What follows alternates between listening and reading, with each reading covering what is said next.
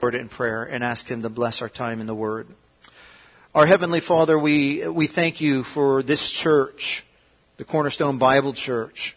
We thank You, Lord, for the faithful preaching of Your Word here and the faithful ministry of Your people, Lord, in this place. Lord, that the heralding of the powerful gospel that takes place not only in this building, but as the saints of this church spread throughout Sacramento and the Thomas and beyond. We thank You, Lord, for the VBS, that outreach that has just concluded. And we pray, Lord, that there will be great spiritual fruit in the life of these young children, that they would come to hear, believe, and obey the gospel of our Lord and Savior, Jesus Christ, that they've been singing about.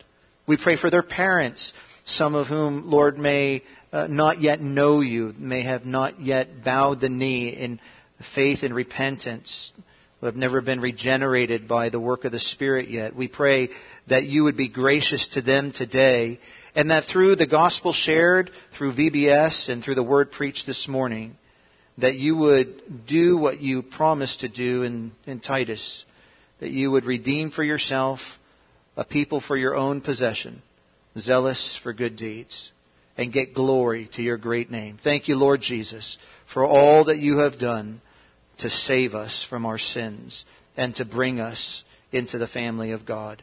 Would You help those who are not yet saved to have their eyes open today, and those who have been saved, Lord, to be reminded why they're here and what their role is until You take them to be with You or You come for us.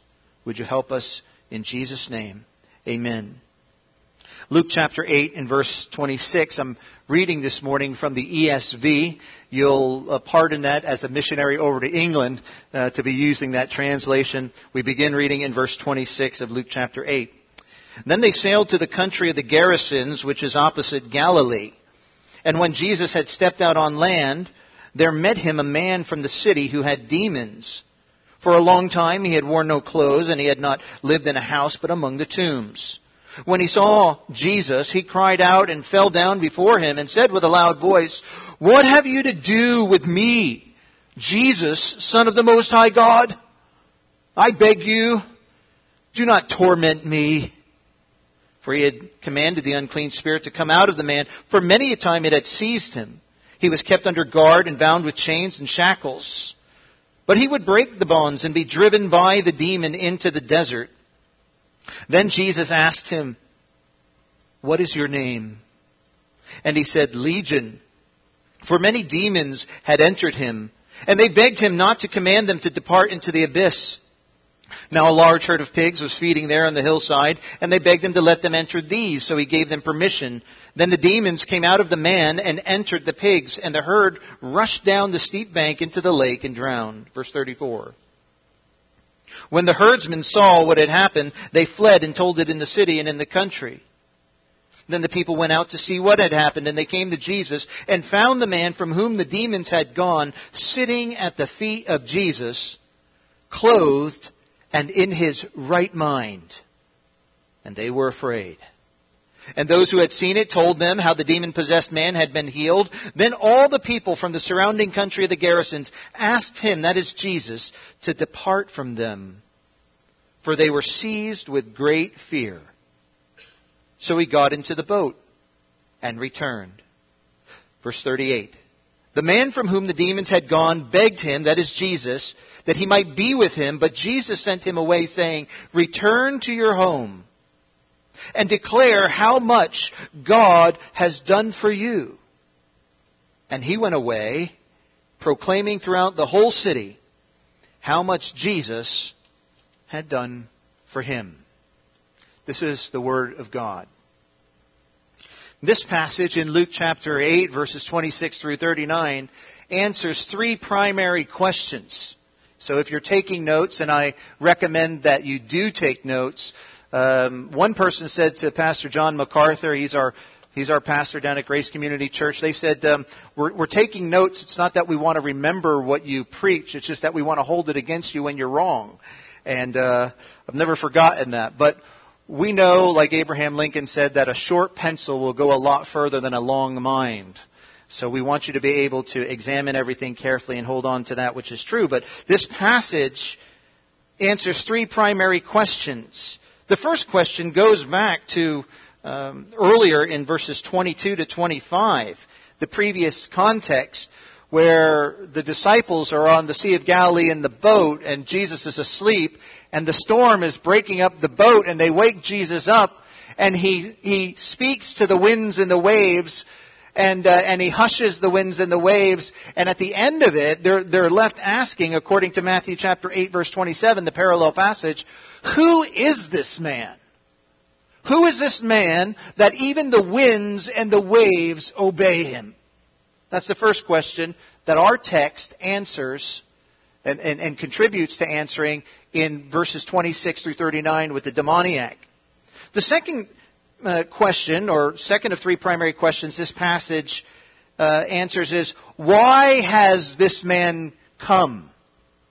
And that's relevant not only for the context of the narrative in verses 26 through 39. Who is this man that even the winds and waves obey him? Why has this man, to whom the winds and waves obey him, why has he come? And the third question, primary question that this passage asks or answers is, what does this man who has come expect from those he delivers?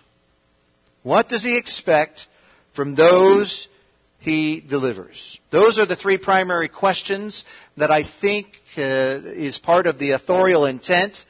According to Luke chapter 1, verse 3 through 4, Luke is writing the events of the Gospel of Luke and the sequel, the book of Acts.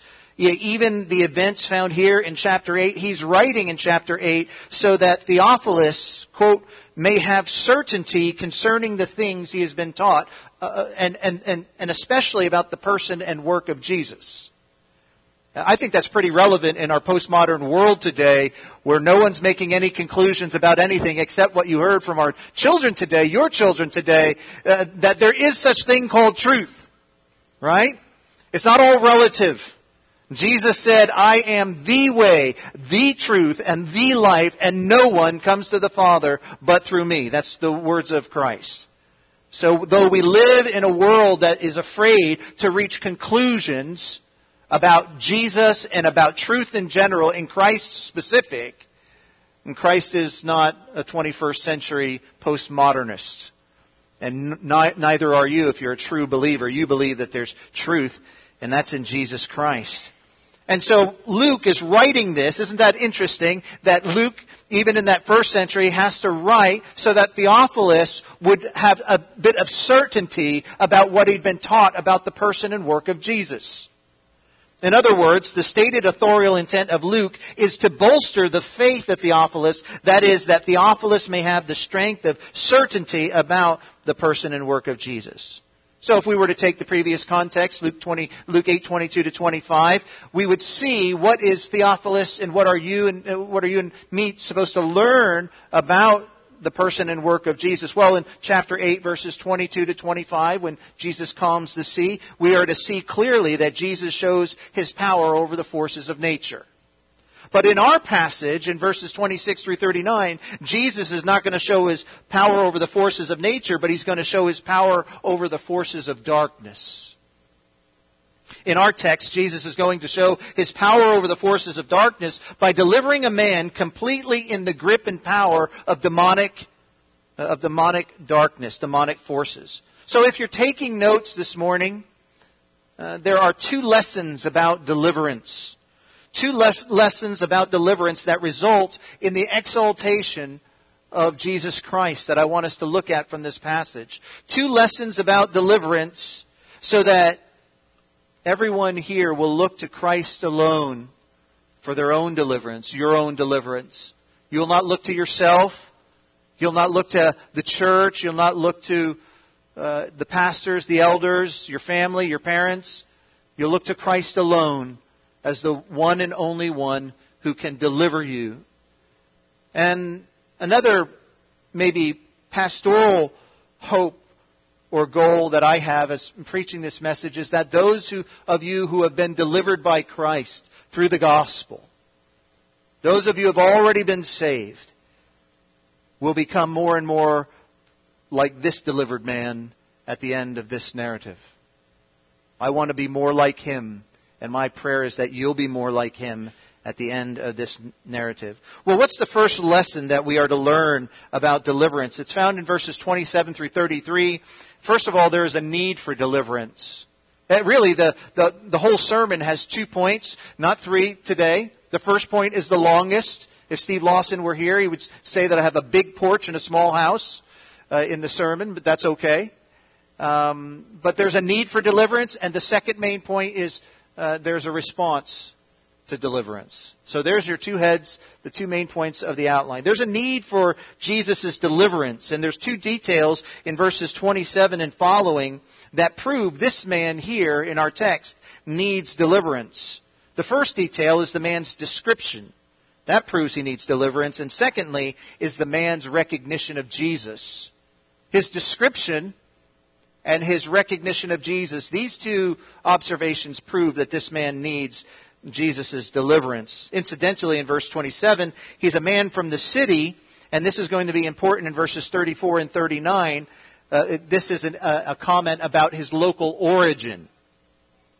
But notice in verse 27, you'll see his spiritual condition. He was the one who had a demon. You'll see his physical condition. He wore no clothes. You'll see his current residence in verse 27. He had not lived in a house, but among the tombs. And you'll see, fourthly, his description as someone who, the length of captivity to darkness that only Luke's gospel tells us with that prepositional phrase, for a long time. This man's description of being demon-possessed, wearing no clothes, living among the tombs, and for a long time tells us and proves that this man needs deliverance. But there's a second detail that proves this man needs deliverance, and that's his recognition about Jesus. Will you make 3 observations with me about this man's recognition of Jesus in verse 28? Look down in the text there, and you'll see, when he saw Jesus, he cried out and fell down before him and said with a loud voice, "What have you to do with me, Jesus, Son of the Most High God? I beg you, do not torment me." The first observation that we must make about the man's recognition of Jesus is this. Without an introduction, the man knew Jesus' name. Now, some of you I've never met before. You've never met me, but we've had an introduction. And even though we haven't exchanged words, you know a little bit about me. I know virtually nothing about you until you tell me. And but there's an introduction necessary. I didn't just stand up in the pulpit without an introduction. You say, "Oh, well, that's Pastor Tom over at Grace Bible Church Rugby. I know who he is. I know for 20 years they've been over there in the UK." No, an introduction's necessary in most of our lives. But here, in this context, without an introduction, this man knew Jesus' name. There's a suddenness. Jesus just steps off of the boat. The parallel gospel accounts tell us when this event, this man meeting Jesus, comes into view. Jesus just steps out of the boat, and the man knew Jesus' name. What have we to do with you, Jesus, Son of the Most High God? The man knew Jesus' name. Now, what does the name Jesus mean? You're in a well-taught church. I know we're 6 months away from Christmas, or 5 months away from Christmas now that we're in early July. So the clock is ticking. But around Christmas time, we read the Christmas story, and where we read that Jesus is going to be given that this baby, Mary's to name this baby Jesus, for he will save his people from their sins. The work that Jesus is going to do is connected with his name. The word save, and save his people from their sins, is the word sozo in Greek. It means to save, it means to rescue, or it means to deliver. And it's the same word that we see here in our text in the name of Jesus. This man that needs sozo, who needs to be saved, who needs to be delivered, who needs to be rescued, because of his demonic possession and being in bondage to these demonic forces, this man who is in utter need of deliverance is in the presence of Yahweh delivers. That's what Jesus' name means. Don't miss that. It's the New Testament equivalent of Yehoshua or Joshua in the Old Testament. Yahweh saves or Yahweh delivers. Isn't that coincidental? Isn't that exciting that the man who needs to be delivered just happens to come into the presence of the only one who can really deliver him? Yahweh delivers, Jesus. The man needing deliverance spoke to Yahweh delivers. But there's a second observation that we need to make about this man knowing Jesus' name. I want you to notice that this man in need of Jesus' deliverance is not seeking Jesus' deliverance. Do you see that in the text, or am I importing that idea into the text? I think it reads quite clearly. What have I to do with you? That's not a warm welcome. I mean, that would be quite a cool way of saying, what are we to do with you? We don't want anything to do with you. What are you doing here? Go away. We're going to see that at the end of the chapter where the herdsmen and where the people of the city actually just tell Jesus, please go away. We don't want you here. And that's exactly what this man who's in the grip of darkness is saying. I don't want anything to do with Jesus. I don't want you here, Jesus. I don't want to hear anything about Jesus. I grew up in a Roman Catholic family. Tried to share the gospel with many of my family, and I would try, as I start to share the gospel with some of my most loved family members, they would say, Tommy, that was when I was very little. Tommy, you're doing it again. What am I doing again? You're getting onto that religious talk. We don't want anything to do with that Jesus. That may be good for you, but I'm fine without Jesus. And in this situation, this is what this man is trapped in darkness. He needs the deliverance that Jesus brings. And by the way, he's not seeking Jesus' deliverance. He's not seeking Jesus. But this is another example of Jesus seeking out the sinner who was fast bound in sin in nature's night, if I were to quote Charles Wesley in 1738. Jesus is the seeking Savior. He came to seek and to save that which was lost. Without an introduction, the man knew Jesus' name. Secondly, second observation, without an explanation, the man knew Jesus' true identity. In verse 28b. When he says, what have you to do with me in the ESV? Jesus, Son of the Most High God. Just think about those words. Jesus, Son of the Most High God. Think about how theologically accurate they are. Think about the Christological truth that they're communicating about the person and work of Jesus. He's not just a man. He's the Son of the living God, the Most High God. And if you know about Jesus as the Son of Man, that's not primarily a reference to his humanity. It's primarily a referral back to the book of Daniel, where the Son of Man is given divinity or deity as being God the Son. Okay, so don't miss the Christological accuracy of the demons as they address Jesus.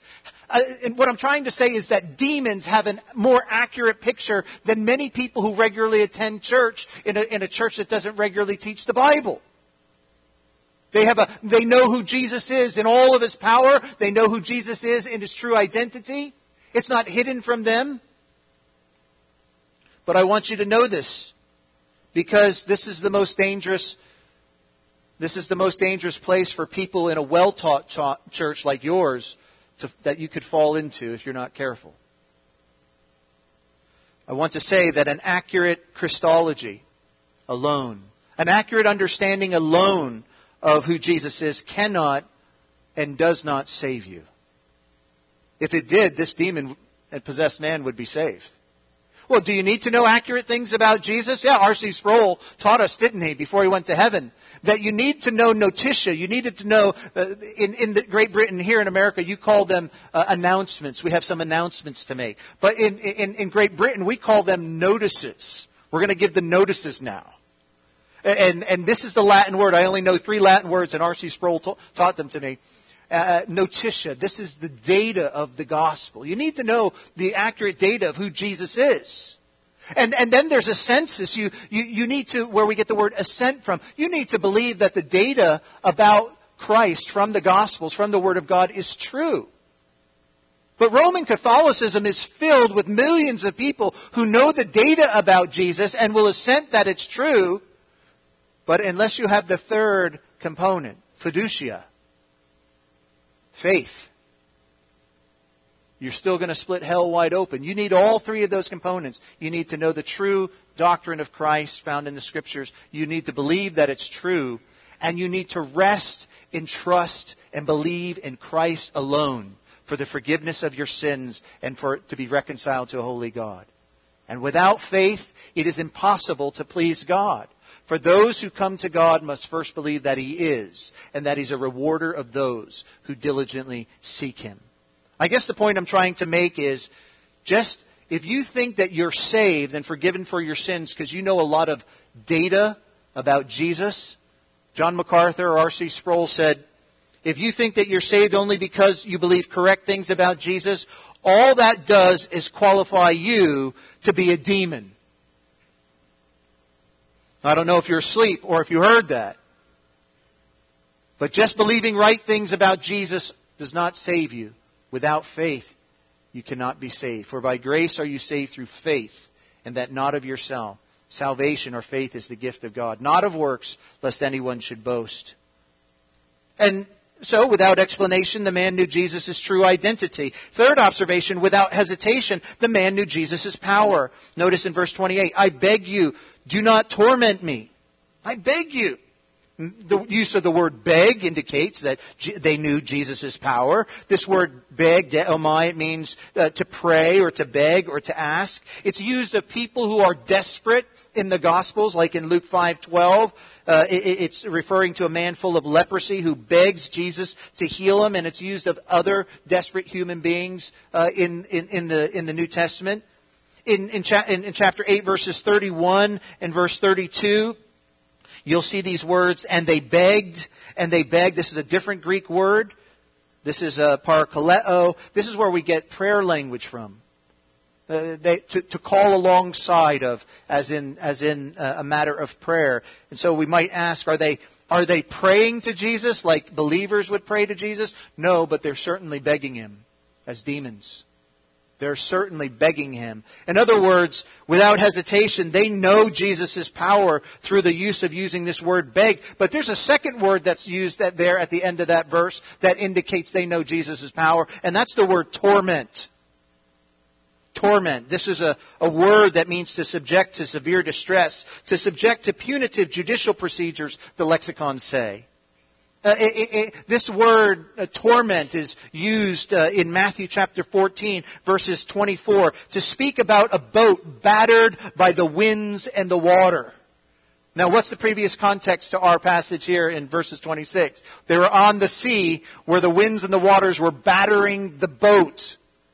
And those winds and waters were almost breaking apart that boat. The blows were so severe and so constant and so frequent and so significant. And this is the same word that's here for torment. Matthew 8, verse 29, the parallel passage to ours in Luke 8, tells us, have you come to torment us before the time? Now we're talking about eschatology. All right? Now, Pastor, I'm going to leave that to you and to the elders to really make all that full and clear. But these demons had a correct understanding of the power of Christ, His true identity, and they know something about their coming judgment. They know that Jesus is going to be involved in their coming judgment. You know how many people believe that about Jesus today? I don't know. Must be so small. Have you come to torment us before the time? Just think about it.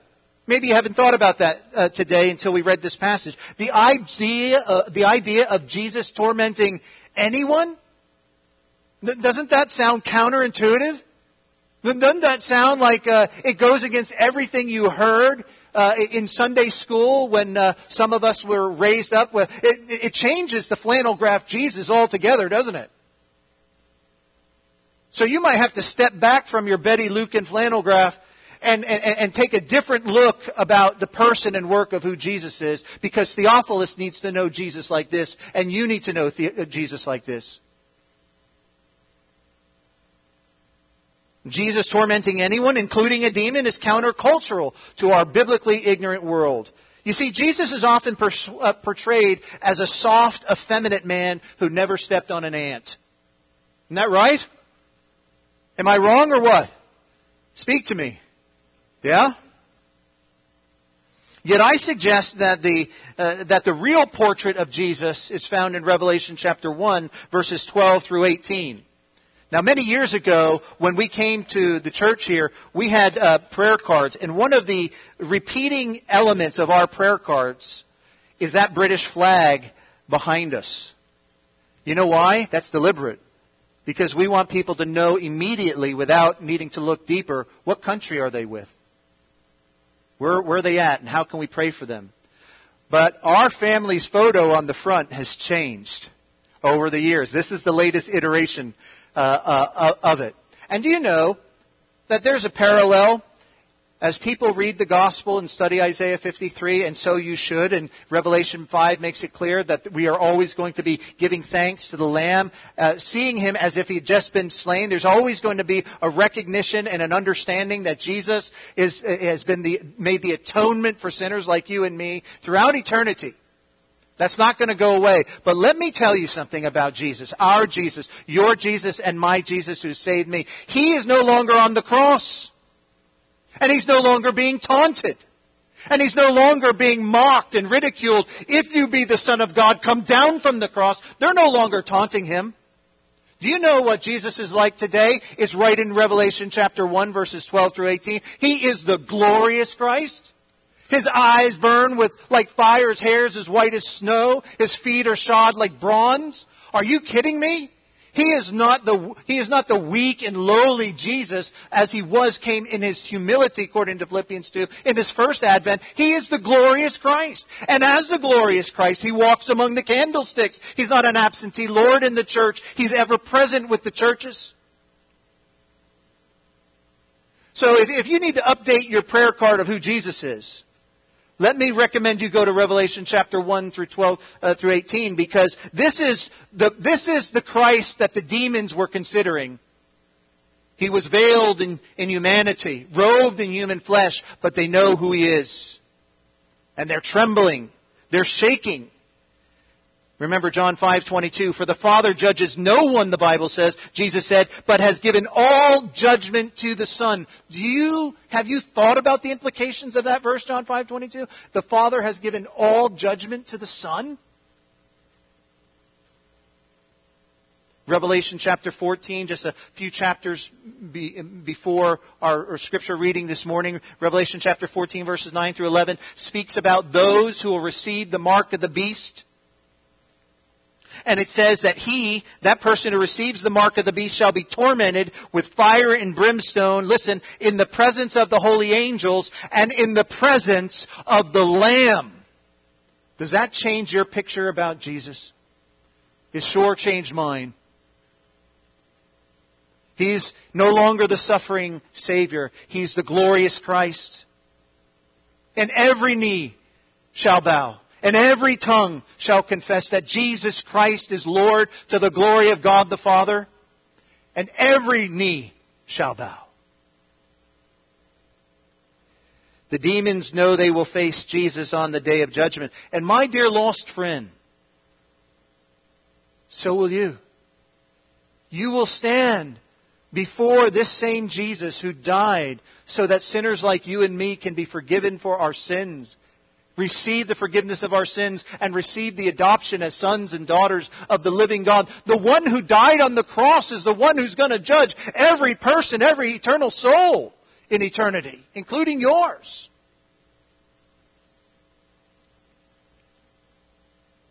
The Lamb of God who died on the cross is the same Lamb who will judge these fallen angels called demons. He will judge those who receive the mark of the beast in Revelation, and He will judge every unbeliever who enters eternity without the salvation that only Jesus Christ provides.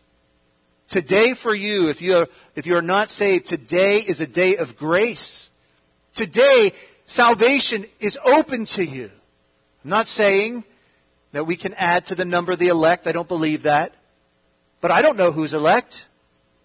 Spurgeon said we can't lift up your shirt tail to see if there's a big E stamped on your back, Pastor. You know that, right? So we preach the gospel to everybody and let God save His people. And He will save His people. And Paul said, I do all things for the sake of those who are chosen. And he said that from a prison. He's from a prison cell. Why was he in prison? For preaching the gospel. And do you notice, lastly, about this word torment in verse 28? Look down, if you will. I beg you, do not torment me. Don't miss the irony here. What's the irony? Here's the irony. These demons beg Jesus not to do to them what they have been doing to this man. Do you see that? Do not torment me. They've been tormenting this poor man. The other gospel account said that there were 2 demoniacs. Luke focuses on one. Most scholars believe it's just the primary or the ringleader of the 2.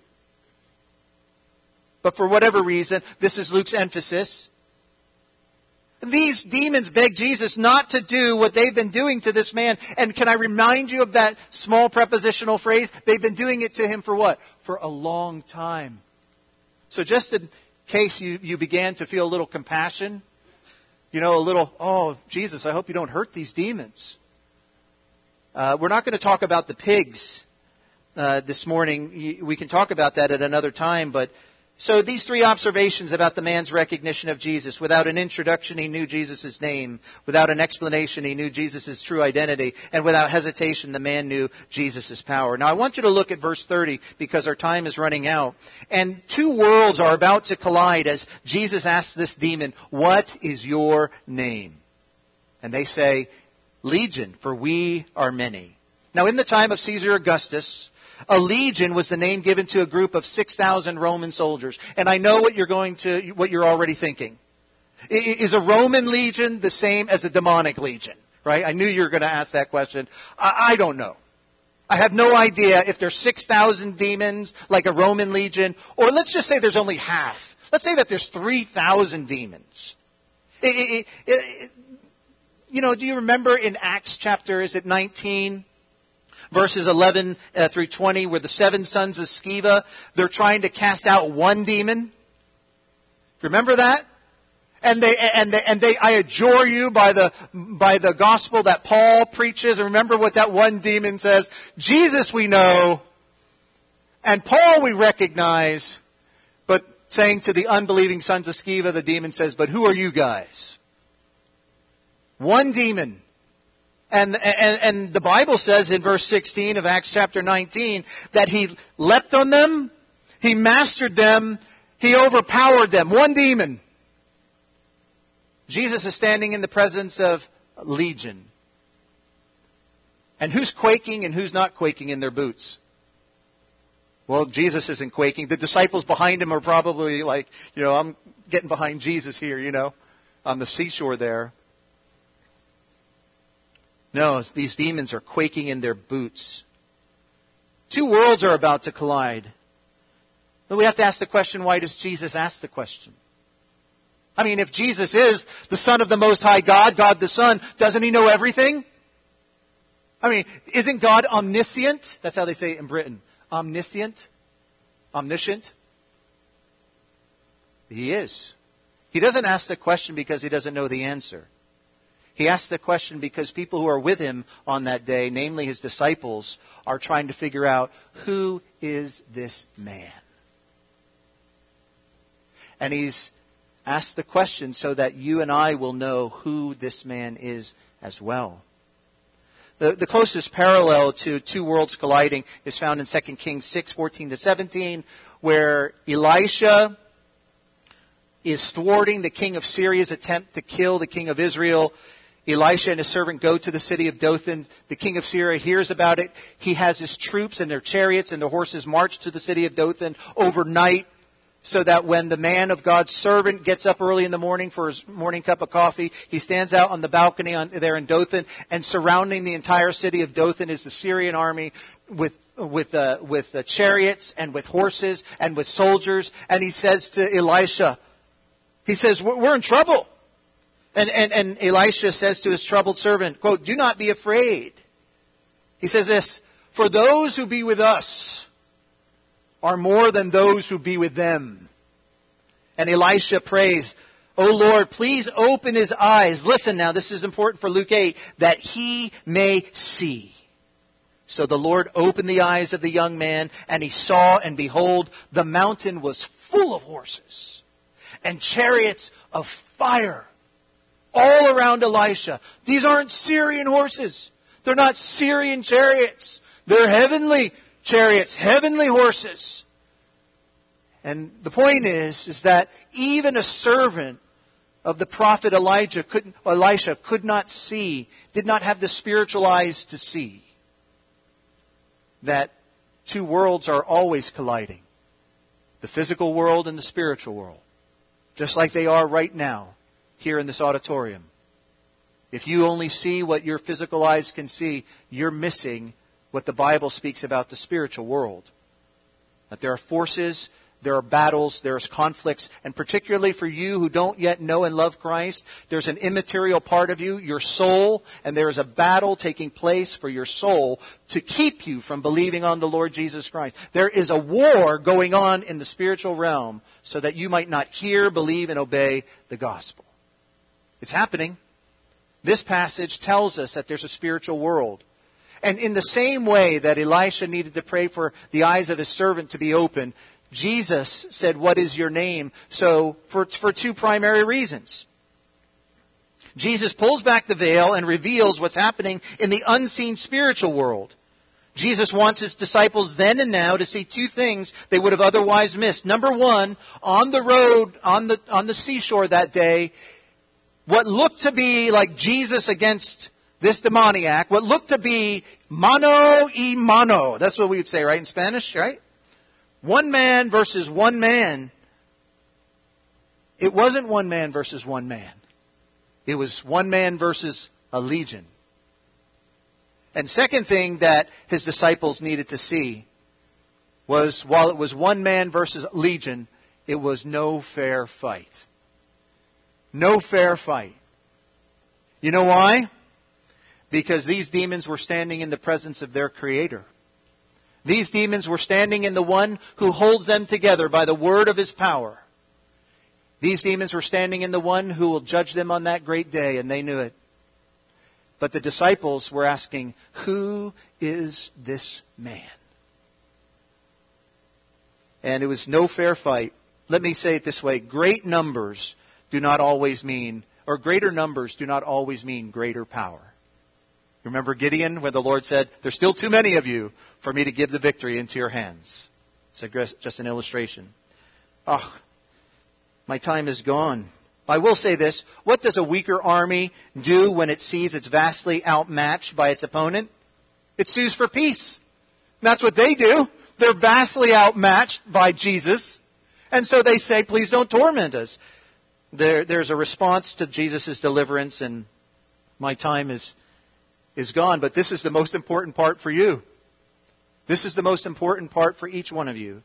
Really, there are three responses. I told you the second point is much shorter. The first response is the response of the herdsmen, found in verse 34. They run away and they tell it. They're afraid. They're terrified.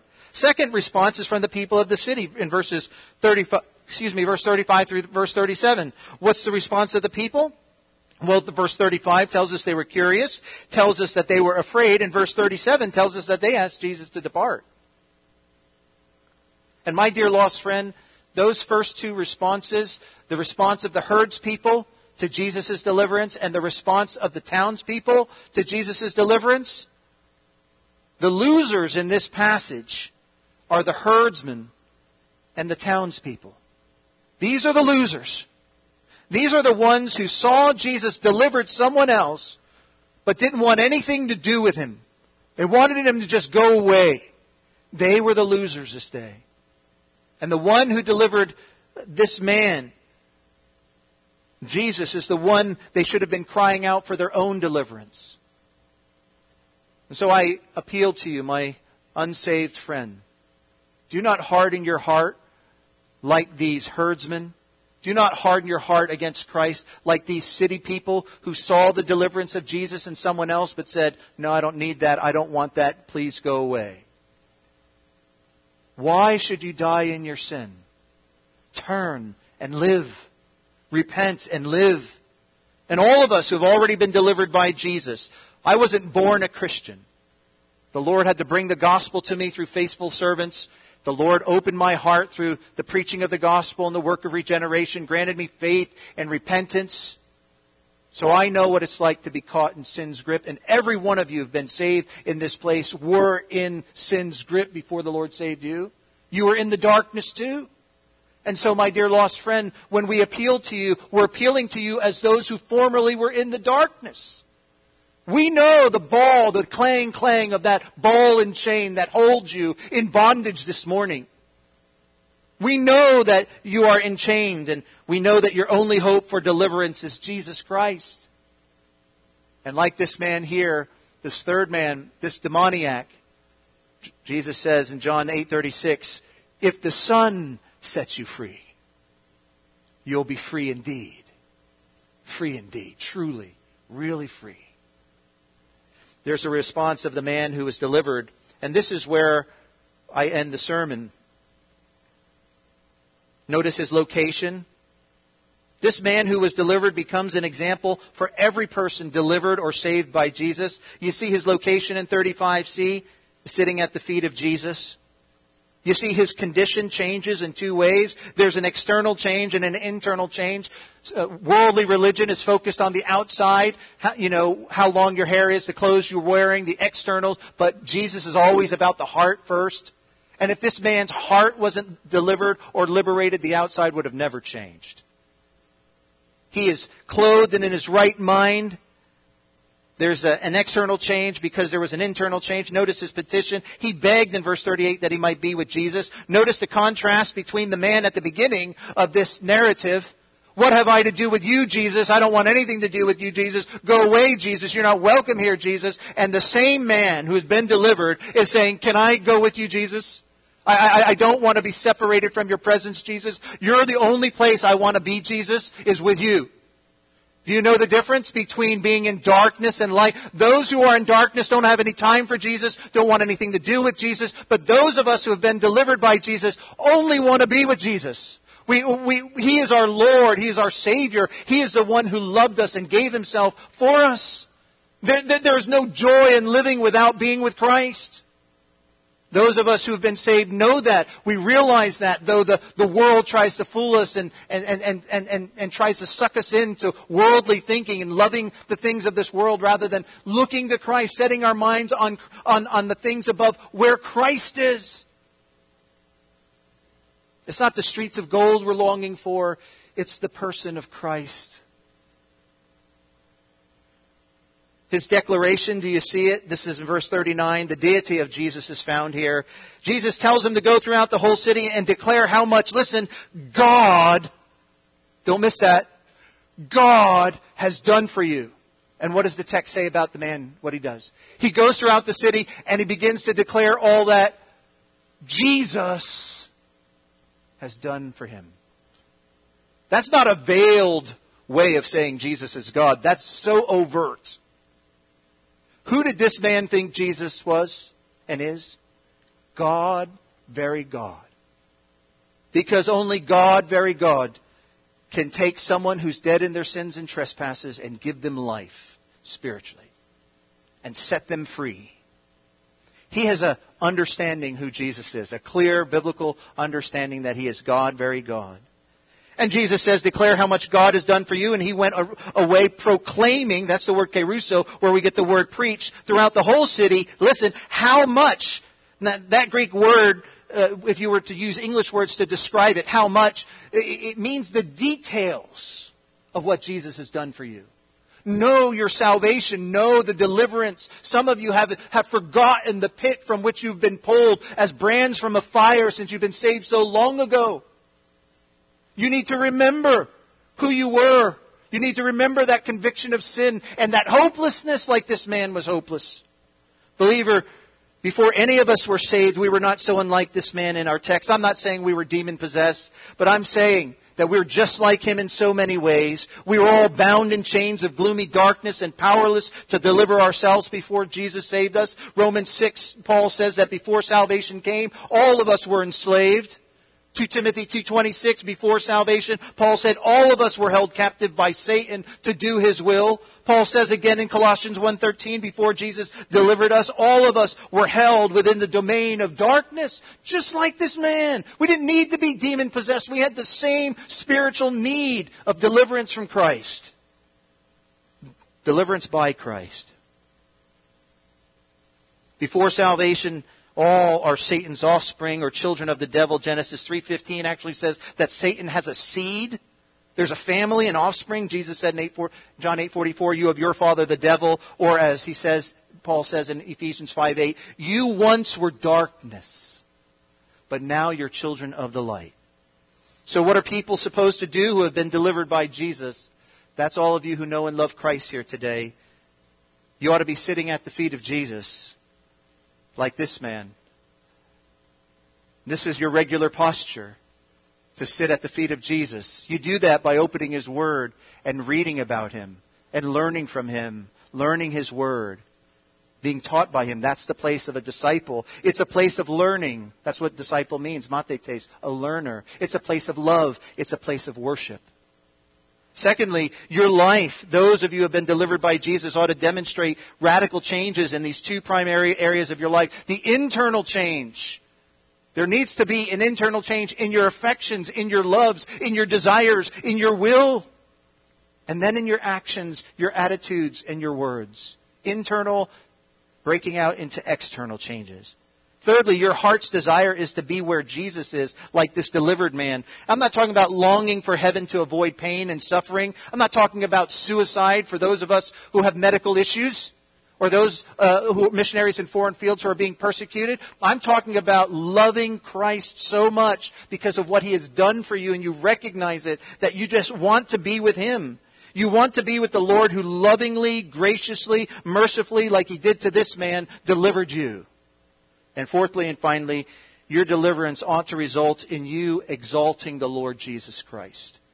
You've not been saved just to avoid hell and the fires of God's wrath. You've not been left behind. You've been saved and sent by Christ to glorify Him. That's why you exist. That's why you're still here. Why didn't He just take you to heaven after He saved you? Because you're on a mission for Him, like this man was. And what is the mission? Like this man, you have been sent by the Lord Jesus to tell all that He has done for you. Do you need to go to seminary to know how to share the gospel? No. You just need to have been delivered. You don't need a degree. You need salvation. And if you've been saved, you begin to tell all that God has done for you, all that Jesus has done for you, the details of how He has changed your life. Because you're a witness now. He said, as the Father has sent me, even so send I you. Not just to His apostles, but to those who would believe on His name. You are to make Him known and to tell of His greatness among the nations. Wesley penned these words in 1749, happy if with my latest breath I might but gasp His name. Preach Him to all and cry in death, behold, behold the Lamb. That's this man. That's you. Believer, Jesus delivered you so you would glorify Him by telling others. Whatever happened to this delivered man? You read what it says in the text? Whatever happened to him? Well, we don't know for sure. But as the iris of the gospel lens slowly closes in verse 39, we are left seeing this saved man, this sent man, in the very act of proclaiming throughout the whole city how much Jesus has done for him. It's like he's going into the sunset telling and glorifying Christ as he goes, and he gets smaller and smaller, and the focus of the gospel lens closes, and it's as if he never stopped. That's the picture we have of this delivered man. That's supposed to be your story if you've been delivered. And my story, the iris closes with you telling everyone, particularly your loved ones, all that Jesus has done for you. Well, the townspeople and the people of the city beg Jesus to depart. And you know he does. But not without leaving that city one delivered person. Father, thank you for our time in your word. Lord, there's so much more in this text. There's so much more about your power, Lord Jesus. Lord Jesus, we want to thank you for leaving heaven and coming to earth. Lord, not just to show us the way, but to provide an atoning sacrifice so that we can be forgiven for our sins and born into your family. Thank you for saving this man who was really held captive and in bondage by so many demons. And Lord, is a great example of the spiritual bondage that we were in before you saved us. And just like you delivered that man, you delivered many of us here today. And we pray that you would renew our zeal to tell people about all that you have done for us. And for those here, Lord, today who have not yet been delivered, may today be the day of their salvation. We ask this for your glory's sake. Amen.